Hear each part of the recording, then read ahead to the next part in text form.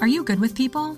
Maybe you're organized or have a knack for numbers. Well, then chances are you've got skills that could lead to a new career.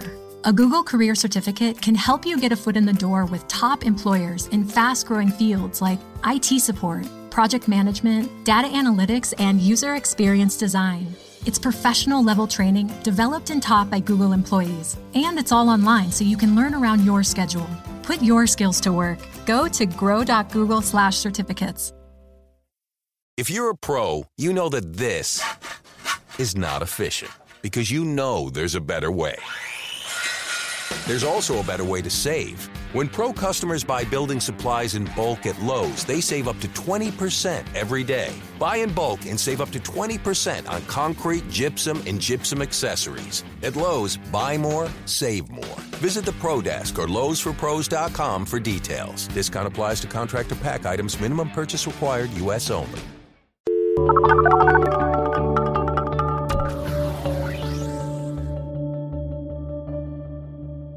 Hi, and welcome to The Pollsters. I'm Margie O'Mara, Democratic pollster with PSB Research. And I'm Kristen Soltis-Anderson, Republican pollster with Echelon Insights. And each week we bring you the latest polls driving the news in politics, tech, and pop culture. So we just have a few short announcements this time. The first one is we're on Spotify, which is cool. If that's where you get your music, you have a Spotify playlist. If you feel like you want to listen to The Pollsters sandwiched between two of your favorite songs. The new Solange album.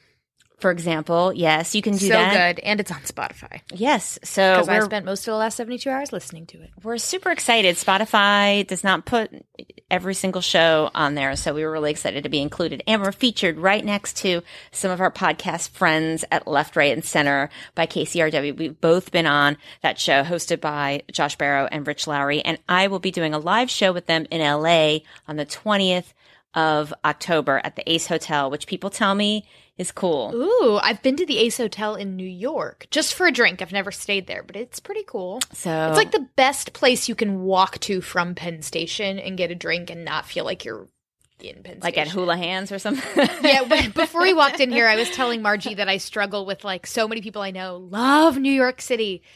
And because that would be me. Most of my experience with New York City is Penn Station and like within a 4-block radius of Times Square. I just don't get it. Are you like Donald Trump? You go to the airports and you're like, what is wrong with America? What is wrong? Why is LaGuardia like a third world airport? No, LaGuardia is actually fine. I've always found it to be perfectly okay. But yeah, the Ace Hotel is like, oh, okay, I get this New York thing a little bit more.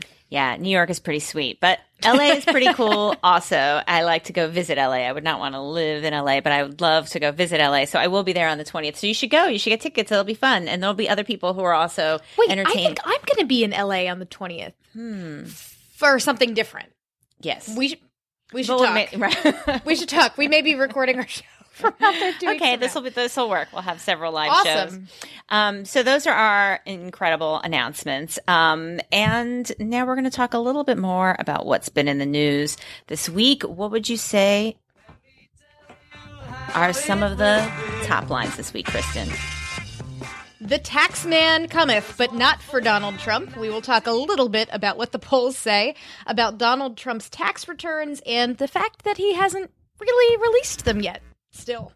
We'll also talk a little bit about the Veep Rumble. Will it matter in the race? Who won? Who cares?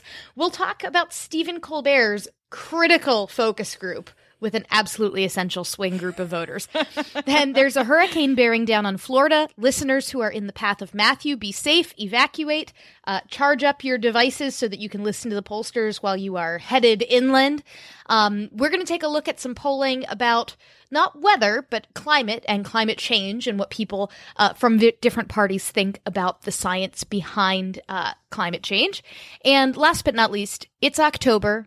Start thinking of your Halloween costumes now. We'll give you some ideas and inspiration from the polls. So first we have our poll of the week, and this comes from NORC. So they did a really big report on news consumption, and we saw this actually, our old friend and former guest, Carl Bialik from 538 wrote about this, and we found the link to it. And as always, we link to the stuff in our show notes. And what they found, NORC, they did this poll in January. So it's about news consumption, but it's not, kind of of the moment news consumption, but that's okay. And we've talked a lot about where do people get their news? But one thing that we haven't talked about is, do people feel overwhelmed by it? There's a fantastic book by one of my friends, Clay Johnson, The Information Diet. That's right. The first time I met him, he looked at my phone and was horrified at the number of apps that I had on my phone and was like, you need to pare this down. Like, I needed to KonMari my information situation. And he's not wrong. So NORC, they asked people, do you feel overwhelmed at times by the quantity of information available to you? And 62% of people say, not really, but sometimes it can be too much. 16% are in my camp, where we say, yes, I often feel overloaded.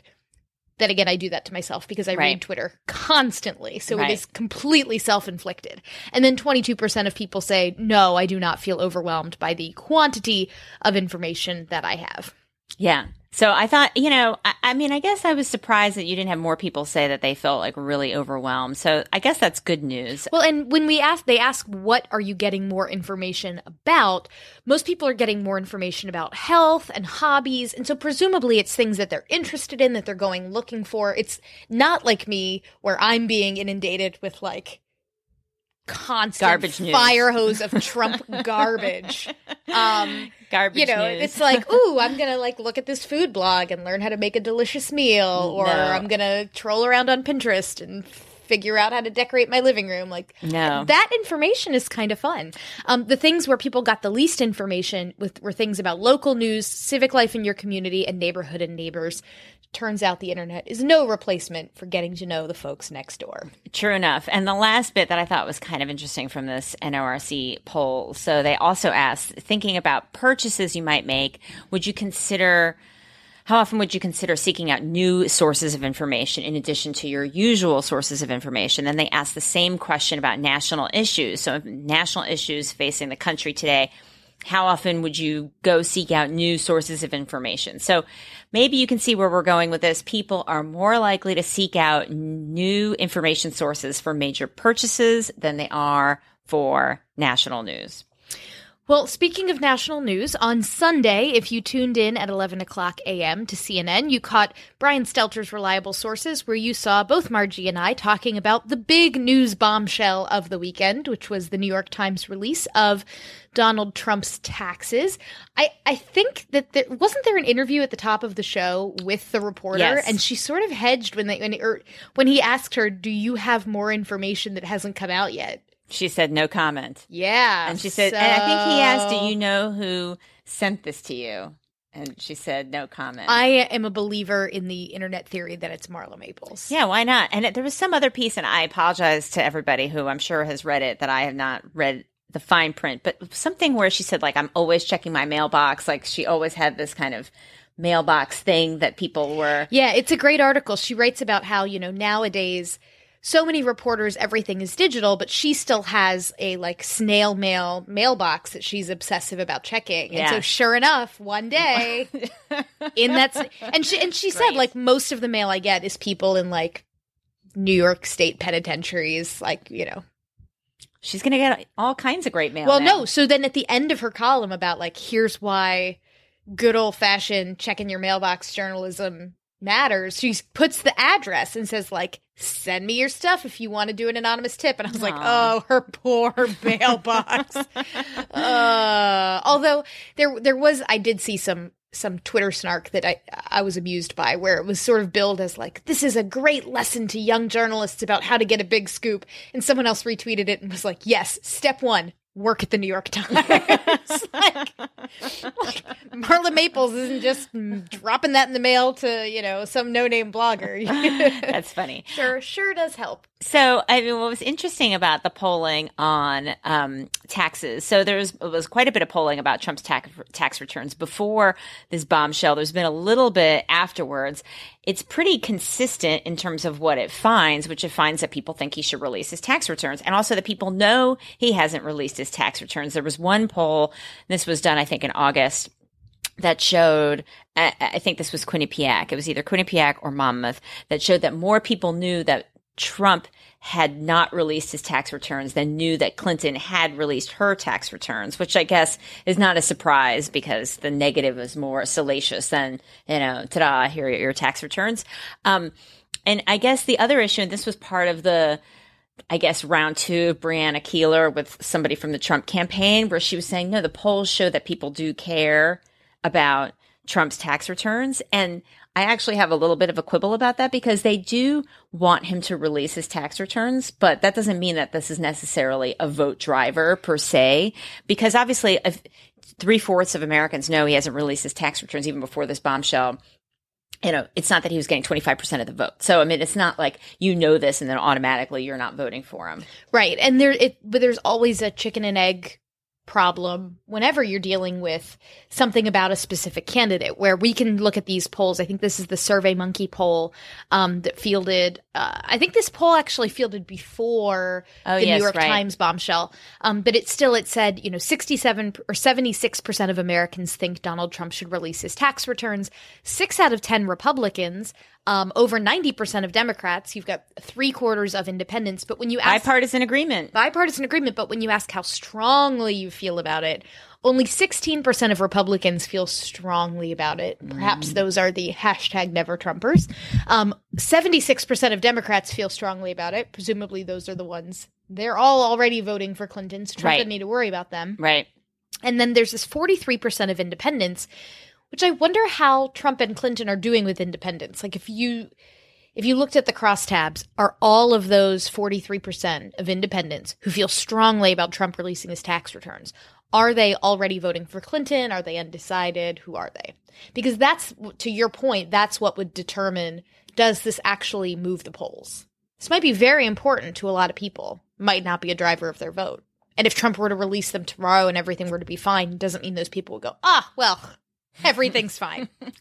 Great, Trump. I know. I mean, yeah, I do buy a little bit of the argument that for a group of people, they find this story to be, not surprising and not persuasive as a reason to vote against him. Let's think about the flip side here. And this is not to do some kind of moral equivalency thing. This is just a thought experiment. But let's say Hillary Clinton, there was a question, how important is it, do you think it is for Hillary Clinton to disclose something about the Clinton Foundation or whatever? You can imagine an awful lot of Republicans in that poll being like, yes, it is so important that she release that. And yes, I feel strongly about it.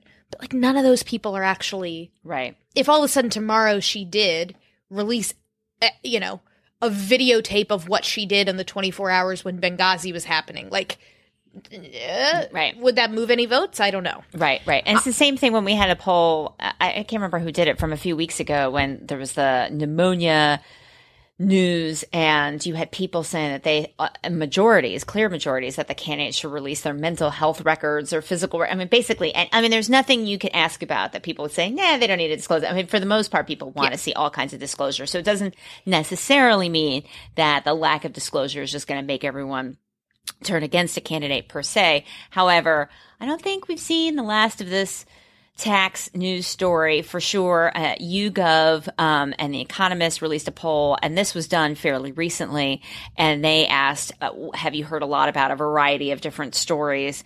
And the not releasing tax returns was a second after Clinton email story in terms of overwhelming number of people saying that they had heard a lot about it. The top category, 79% had heard a lot about the Clinton email story. 71% had heard a lot about Trump and his tax returns. Then you get to Clinton and Benghazi. Then it just starts to become kind of more recent stuff. The deplorables remark, the Miss Piggy remark, and so on. Far further down the list, Trump Foundation, Pam Bondi donation. That's the Attorney General in Florida, discrimination lawsuit, Trump Cuba story, which was just in the news pretty recently. I'm not surprised that was not very high in the list. But anyway, the tax returns is pretty salient. It would not surprise me if the tax return story doesn't come up again in the debate, because if you'll notice, in the debate last week, Clinton got under Trump's skin when she talked about whether or not he was as rich as he says he is, and if he was a good businessman. Like that's the wound that you can poke where he just freaks out and loses his cool.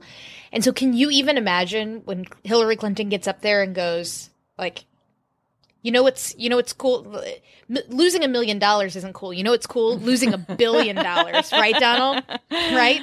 Losing $1 billion. God. It's going to be great. And he'll try to explain it away. And look, many of his core supporters will probably agree with him, but that's going to be the thing. If she's looking to like poke the bear, I bet you the tax return story is it. And it's not going to be about, you're so shady for not releasing your tax returns. It's going to be, you lost $1 billion, guy. Right. And all the variety of inconsistencies and hypocrisies.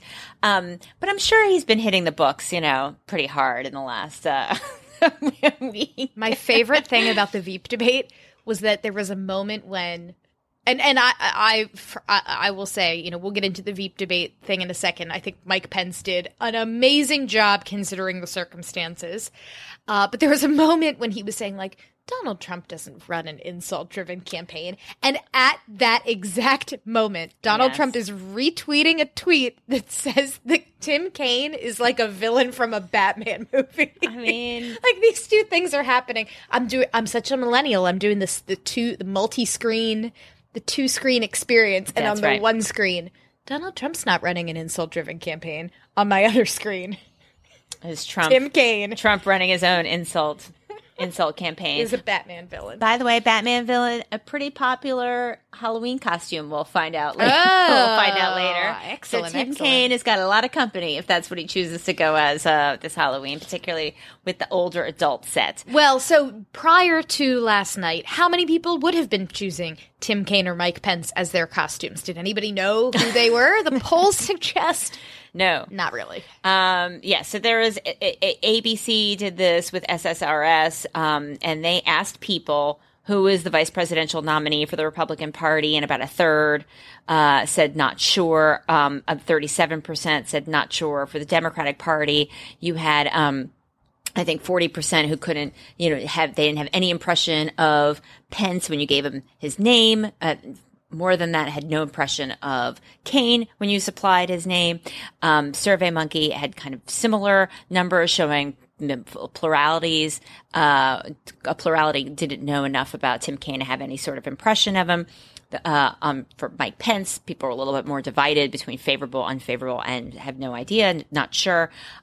So I guess this really is not a surprise that the VP picks were overshadowed headed into this VP debate by the top of the ticket.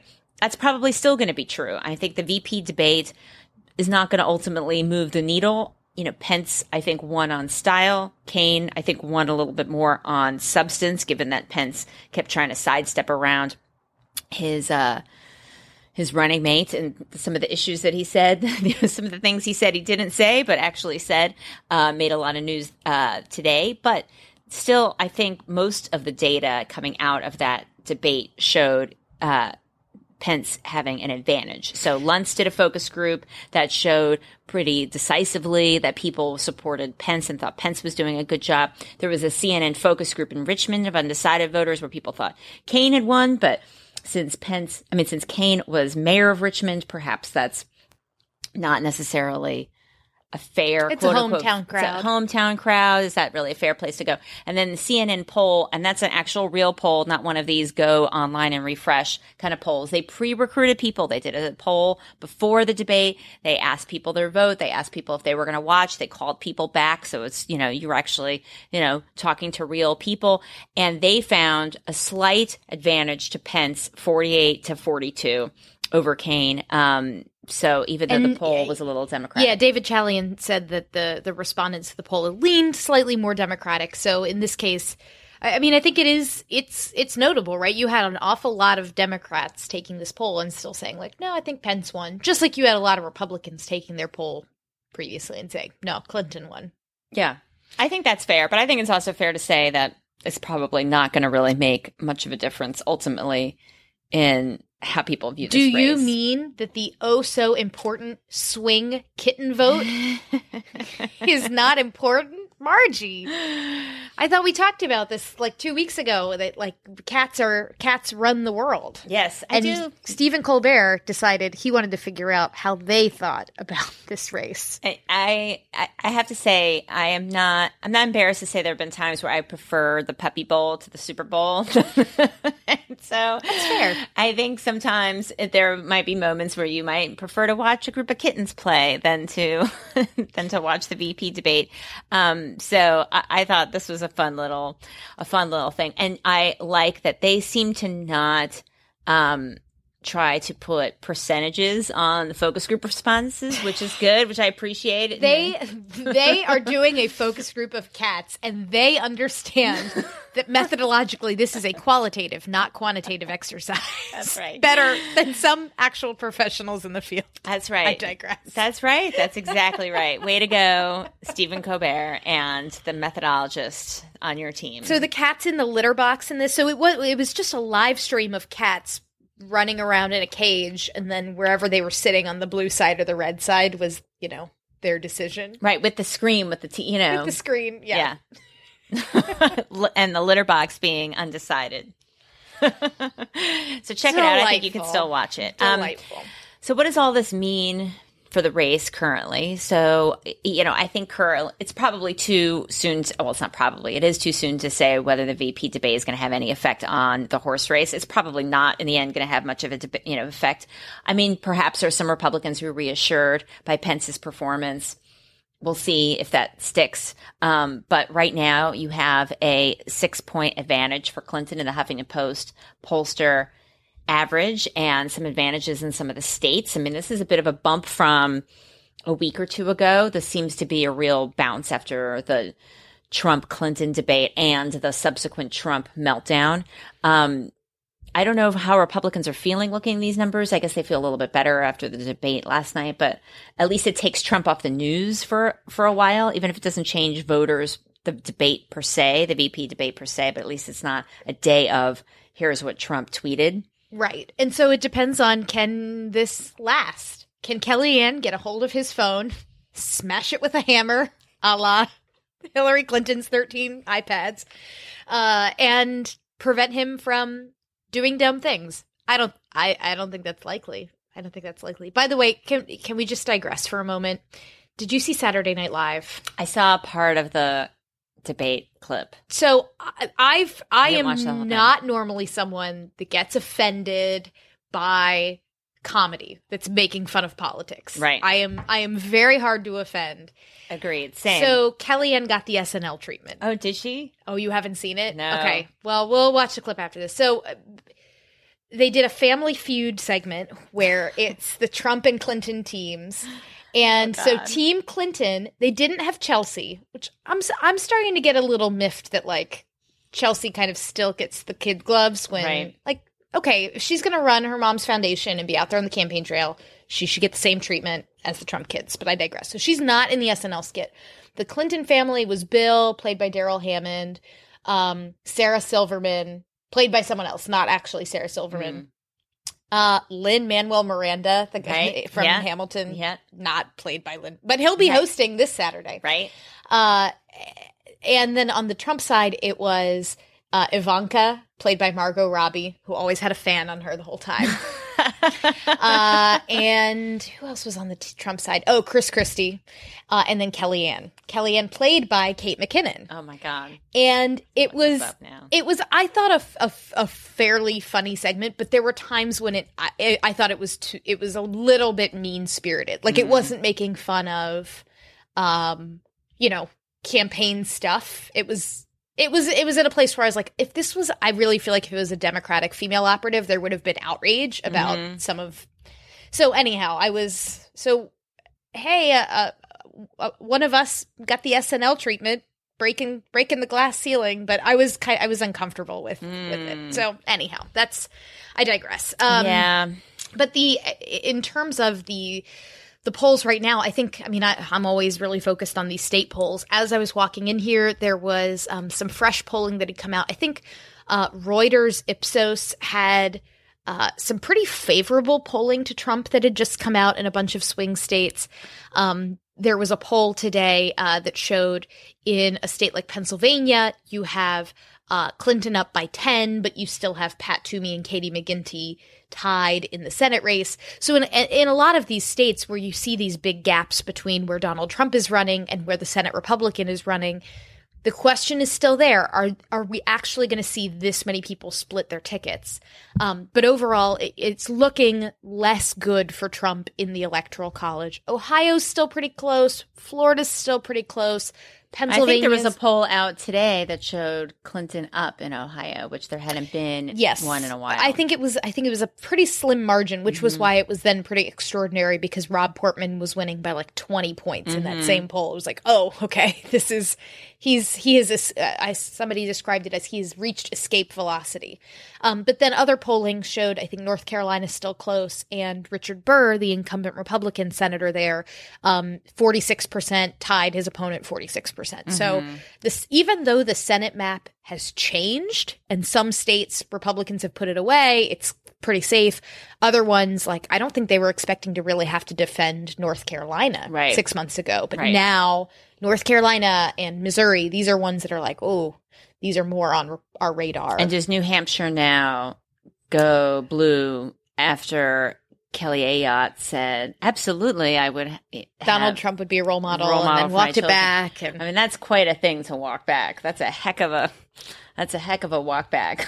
Anyway, so every cycle there's always some debate comment that makes it into an ad that goes a little viral. So I guess she's the one. She's the one this cycle. Anyway, so all this means that there's going to be a lot of pressure on Trump to do well this Sunday. And I guess, we'll have to see if there's going to be as much interest in this debate as there has been in the past two debates. Is it going to be somewhere between the VP debate and the first debate in terms of ratings? That one's hosted by Martha Raddatz and Anderson Cooper, right? That's this one on Sunday. So that should be fun. That's exciting. So next, we are going to talk a little bit about climate change. So Pew has done a really great extensive report about climate change and some of the views toward climate change. There's a lot in there to look at. So folks should go take a look and read it themselves because it's pretty extensive. I study this issue a lot because I am on the advisory board for a group called ClearPath. It's a group that's focused on trying to get Republicans, to promote sort of conservative clean energy policies, to things like nuclear, hydropower, et cetera, et cetera. And so I do a lot of polling work for them. And I found these findings really interesting because Pew breaks things out by party. And so on questions like belief about climate change, Earth is warming mostly due to human activity. You've got 15% of conservative Republicans who believe that. Again, generally, when you look at polling, conservative Republicans say they think the Earth is warming, but it's probably man-made. Meanwhile, for moderate and liberal Republicans, you have a much bigger slice that say, yes, Earth is warming and it's mostly due to human activity. When you look at questions about what do you think is likely to happen as a result of climate change, there's a huge gap between conservative Republicans and moderate and liberal Republicans, but then there's actually between moderate Republicans and moderate Democrats, there's like almost no gap. So it's fascinating to me. Moderate Republicans are closer to conservative Democrats on some of this stuff. There is not orthodoxy within the Republican Party on all of this. And so you have, pretty sizable numbers overall. About 40% of adults, between 41 and 43% think that we are very likely to see things like more severe storms, more droughts and water shortages. The finding that I think was perhaps the most interesting for me was this question about what does the long-term future look like? So within 50 years, will Americans make major changes to their way of life to address climate change? 61% of people believe that, and the group most likely to say yes to that was moderate to liberal Republicans at 68%. More of them think that we will be making major changes to our way of life, even compared to Democrats, even compared to liberal Democrats. Right. And that new technology will solve most problems from climate change. Moderate Republicans are exactly in line with where liberal Democrats are on that question, with about 61% of moderate Republicans, 63% of liberal Democrats saying that it's going to be new technology that's going to solve most of our problems. I mean, that seems very, I don't know, pie in the sky, very rose-colored glasses, like, oh, we'll just, Well, so I was kind of heartened by that, because that's really the message. Like, that is the kind of conservative clean energy message is, let's innovate our way out of this rather than regulate our way out of it. Let's come up with cool new ways to power everything that we do that doesn't pump a bunch of junk into the sky. I guess it's not that I'm pessimistic about technology solving these problems. I guess I'm pessimistic about sort of the political climate to encourage technology or to implement or to encourage people to make major changes, just given, for example, how partisan these numbers are overall, and what we know about how climate change, falls along partisan lines and operationally in Washington. So I guess it's the optimism that in 50 years, things are going to work out. It seems to me doesn't really match with where the political climate is right now. Well, you wind up with, when you take a look at these partisan and ideological breaks on what do you think would make a big difference to address climate change, restrictions on power plant carbon emissions, 51% of voters overall say they think that would make a big difference. Again, you have an identical response between the moderate Republicans and the conservative Democrats. They both behave the same on this question. International trade agreements to limit carbon emissions, however, splits them back out. People fall more into their partisan camps than their ideological camps over that.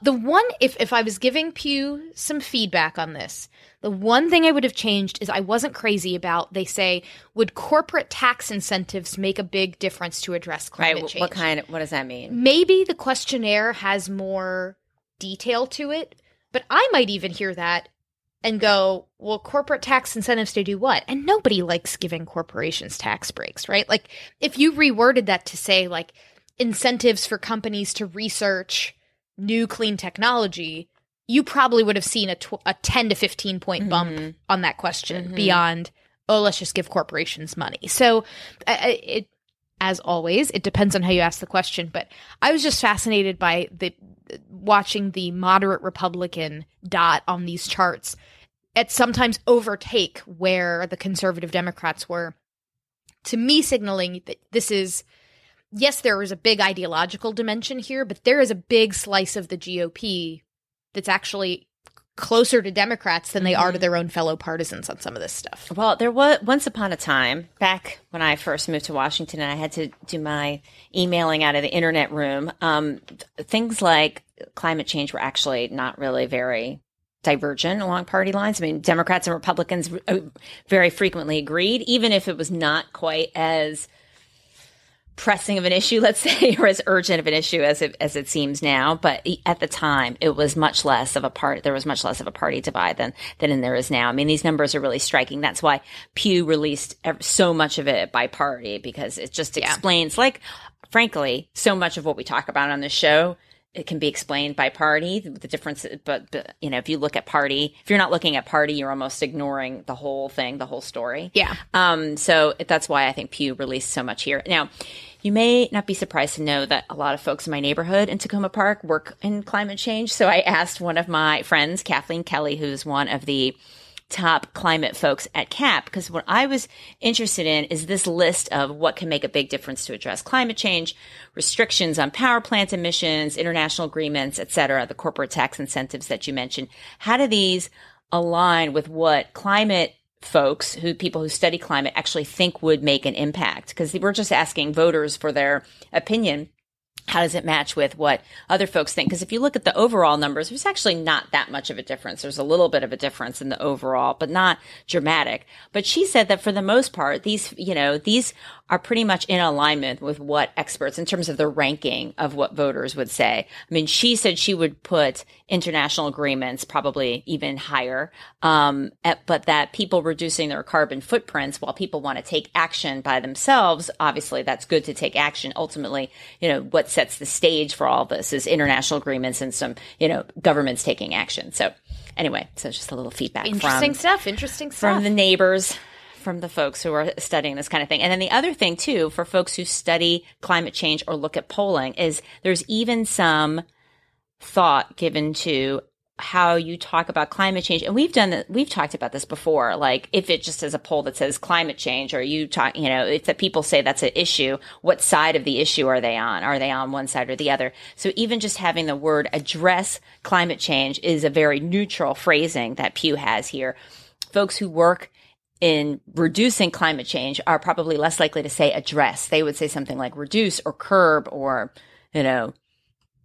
tackle, fight, something like that. A little bit different than address, which is a little bit more neutral, I guess. So, and stop is something that, or reverse is something that's, seen as maybe a little bit less likely to happen. Anyway, so some thoughts on question wording. And the other thing that they find in this study, which, when I'm doing all of my research on what do people think about clean energy comes up a lot, is people don't view all types of clean energy in quite the same way. So solar and wind power, you have just astronomical positivity about solar and wind. 89% have favorable views toward solar, 83% have favorable views toward wind. But of course, those sometimes people think those are nice, but maybe not immediately useful. Meanwhile, other things like fracking, coal mining, offshore drilling, you have majorities who are less crazy about those things, who say they sort of oppose expanding that. Nuclear power is another one where it sort of has it has a tougher reputation. You still do have 43% of Americans who say they would favor more nuclear power plants, but we don't have them. It's not like in Europe where there are nuclear power plants everywhere and that's where most of their power comes from. There's just less of an exposure to it here. And so things like visions of 3 Mile Island, it's easier for that to stick in people's minds. While in other places around the world, they've got these new advanced technology plants that are not, based on 30 plus year old technology. And they're much, they are safe. And so it's fascinating to see how, something like nuclear power, which actually does not produce carbon emissions, nonetheless gets kind of lumped in with these other carbon emitting forms of energy on this question. Yeah. So check it out, folks. It's at Pew. There's lots of cool stuff. Even the percentage of people who are bothered when they see other people do things like leave the lights on or leave electronics on or throw things away that could be recycled. Or drink from a disposable water bottle. Which of those things bother people? So go check it out if you have a chance. All right, last but not least, it's October, which means it's almost Halloween, and time for us to think about what we might dress up as for Halloween. So there was some polling that was done. This is National Retail Foundation, figuring out what people are most likely to wear. For children's costumes, the top costume this year is likely to be an action or superhero, followed by a princess. Yes, and apparently this is new that princess takes the number 2 spot, which I saw people kind of rejoicing and showing a girl in a action hero thing. I'm like, I'm sure, but I bet if we broke this up by gender, you'd probably find princess might be number 1, perhaps. Probably. But if there is enough of a decline among that crosstab to where princess has now been brought down to 2, which, by the way, I realize we're using the word crosstab. I got a note the other day from one of my good friends who listens to the show, and she said, I'm sorry if this is a dumb question, but what is a crosstab? And I realized we use this term all the time, and we haven't defined it. If you're not in the industry, you might not know what the heck we're talking about. So I described it very quickly as, imagine a grid where the rows are the answers to a question. Are you voting for Clinton, Trump, undecided? And then the columns are you male, female, young, old, black, white, Latino? That's crosstabs. It's a big spreadsheet looking grid. So anyhow, when I say in the crosstabs, that means, sure, overall, princess is number 2, but if you look at just the girls under 8 crosstab, princess might be higher. Yes. So yes, this is going to be one of my painful activities for the weekend. It will be trying to move my daughter away from a princess costume. So yeah, and actually, in fact, today, as I was driving her to school, I said, did you know, Lucy, that the number 1 kids costume right now is a superhero? And she's like, why? And I said, good question. I don't know. There was no follow-up. I don't know. Maybe because superheroes are really great. So has she volunteered what she'd like to be? Yeah, and it's a princess. Oh. She's like, I don't think you're going to like it, Mom. So we'll have to do some kind of negotiation. Helping her with like her outfits is kind of like a cross between what I imagine like a stylist for like a 9-year-old like TV star would be crossed with like a lady's maid for young Lady Mary, from that's what about this one? Well, no, this one's really nice. Let's just go with this one, okay? And will Beckett be going will he be going as an avocado? I think I want to have him go as like a weightlifter with like a sweatband and like wristbands and like just shorts, like his baby Converses. That's kind of I don't know. No way he'll ever look at those pictures 20 years from now and be like, "That's my plan." That's my plan because he's just such a big chunk. So that's basically now. One thing I question in here. So they say number 1 is action / superhero, but then they have Batman character as number 4. I know and then they have DC superhero excluding Batman, DC not being the District of Columbia, right? Instead being the comics. We don't have a lot of heroes around here. No. And then Marvel superhero excluding Spider-Man, then Spider-Man gets his own line. So some of these divisions, I'm like, I might have coded this a little differently. I know, but I guess otherwise they have to make it interesting. Otherwise, it would just be superhero be 1 because it would include, all these other categories. Yeah, and then Spider-Man is its own category. I mean, and then why is animal just everything together? I mean, I'd like to see where cat and dog rate relative to lion or monkey. Anyway, so it's all pretty funny. I mean, what's else I found that's also funny is that adults over 35, they break out separately from millennials because, everyone wants to know what millennials are up to. And millennials, I guess the main difference is that millennials they're not at all likely, I guess, to want to have a political costume, while adults who are older are going to have a political costume. The rest of it is just more categories of different kinds of superheroes also. My favorite costume last year, back when it was still funny to be Donald Trump. I don't know if it's funny anymore, but it was funny last year. It was Dave Weigel dressing up as, if you've seen Mad Max Fury Road, Immortan Joe, who's just this very large, villain who is super misogynist and, runs water industry in this little town. Anyways, I'm explaining it horribly, but he dressed as Immortan Joe with a Make America Great Again hat on, so he was Immortan Trump, and it was amazing. I don't think it would be as funny this time around. I have a friend, I think this kid is 4 now, but I guess their kid was Beckett's size, so this big tummy, and they put the kid in with just pants on one of those wooden sort of ponies' heads on a stick and a gold chain, and it was Putin. And the kid looked just like Putin, on the horse, the shirtless Putin on a horse. And every year they repost this. I mean, I don't know how the kid is not a baby anymore. That's all I know. And every year they repost it, and every year every time I think about it, I laugh. So I look forward to seeing that float around the internet again. Anyway, I love Halloween. It's one of my favorite holidays. But for pets, the number 1 costume for pets is a pumpkin, followed up by a hot dog, and then a bumblebee. Anyway, I guess there are not quite as many superheroes in the pet list as in some of the other lists. I feel like pumpkin makes sense. Pumpkin can work for a cat or a dog. Yeah. Although I feel like dogs have to be more amenable to wearing silly costumes than cats, right? Yeah. I feel like a cat would fight back a little more against that. I can speak with some authority on this. Would not be a fan of the whole enterprise. So. No. But anyway, NRF also predicts record spending on Halloween this year. Almost $9 billion in Halloween spending. My God. It's a lot of candy getting bought out there. That's great. Yikes. I guess that's good. Okay. All right, then. So America's great. Halloween is going to be great again. So key findings. People are looking for more information sources about buying stuff than about politics. And that's even before last night's rockin' VP debate. Even a bunch of kittens could tell you that Clinton's had a post-debate bounce. And the candidates may not be talking much about climate change, but don't worry, there are still deep partisan divides. Anyway, and you know what's really scary?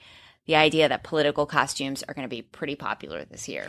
You can find us on Twitter at The Pollsters or individually at Margie O'Mara and at K. Soltis Anderson. We're at www.thepollsters.com, where you can find our show notes with links to the polls that we've discussed on the program today. And you can also find links to a whole host of good sources for polling data if you just need to get your fix during the week. You can also subscribe to us on your podcatcher of choice, listen to us on Spotify, follow us on Facebook, where we post links throughout the week to the stories that we might be discussing.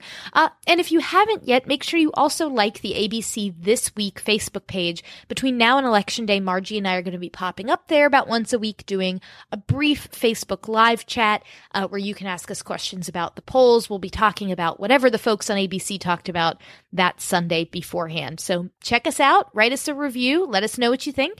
Have a great week, and we'll talk to you guys soon. Thanks. Bye.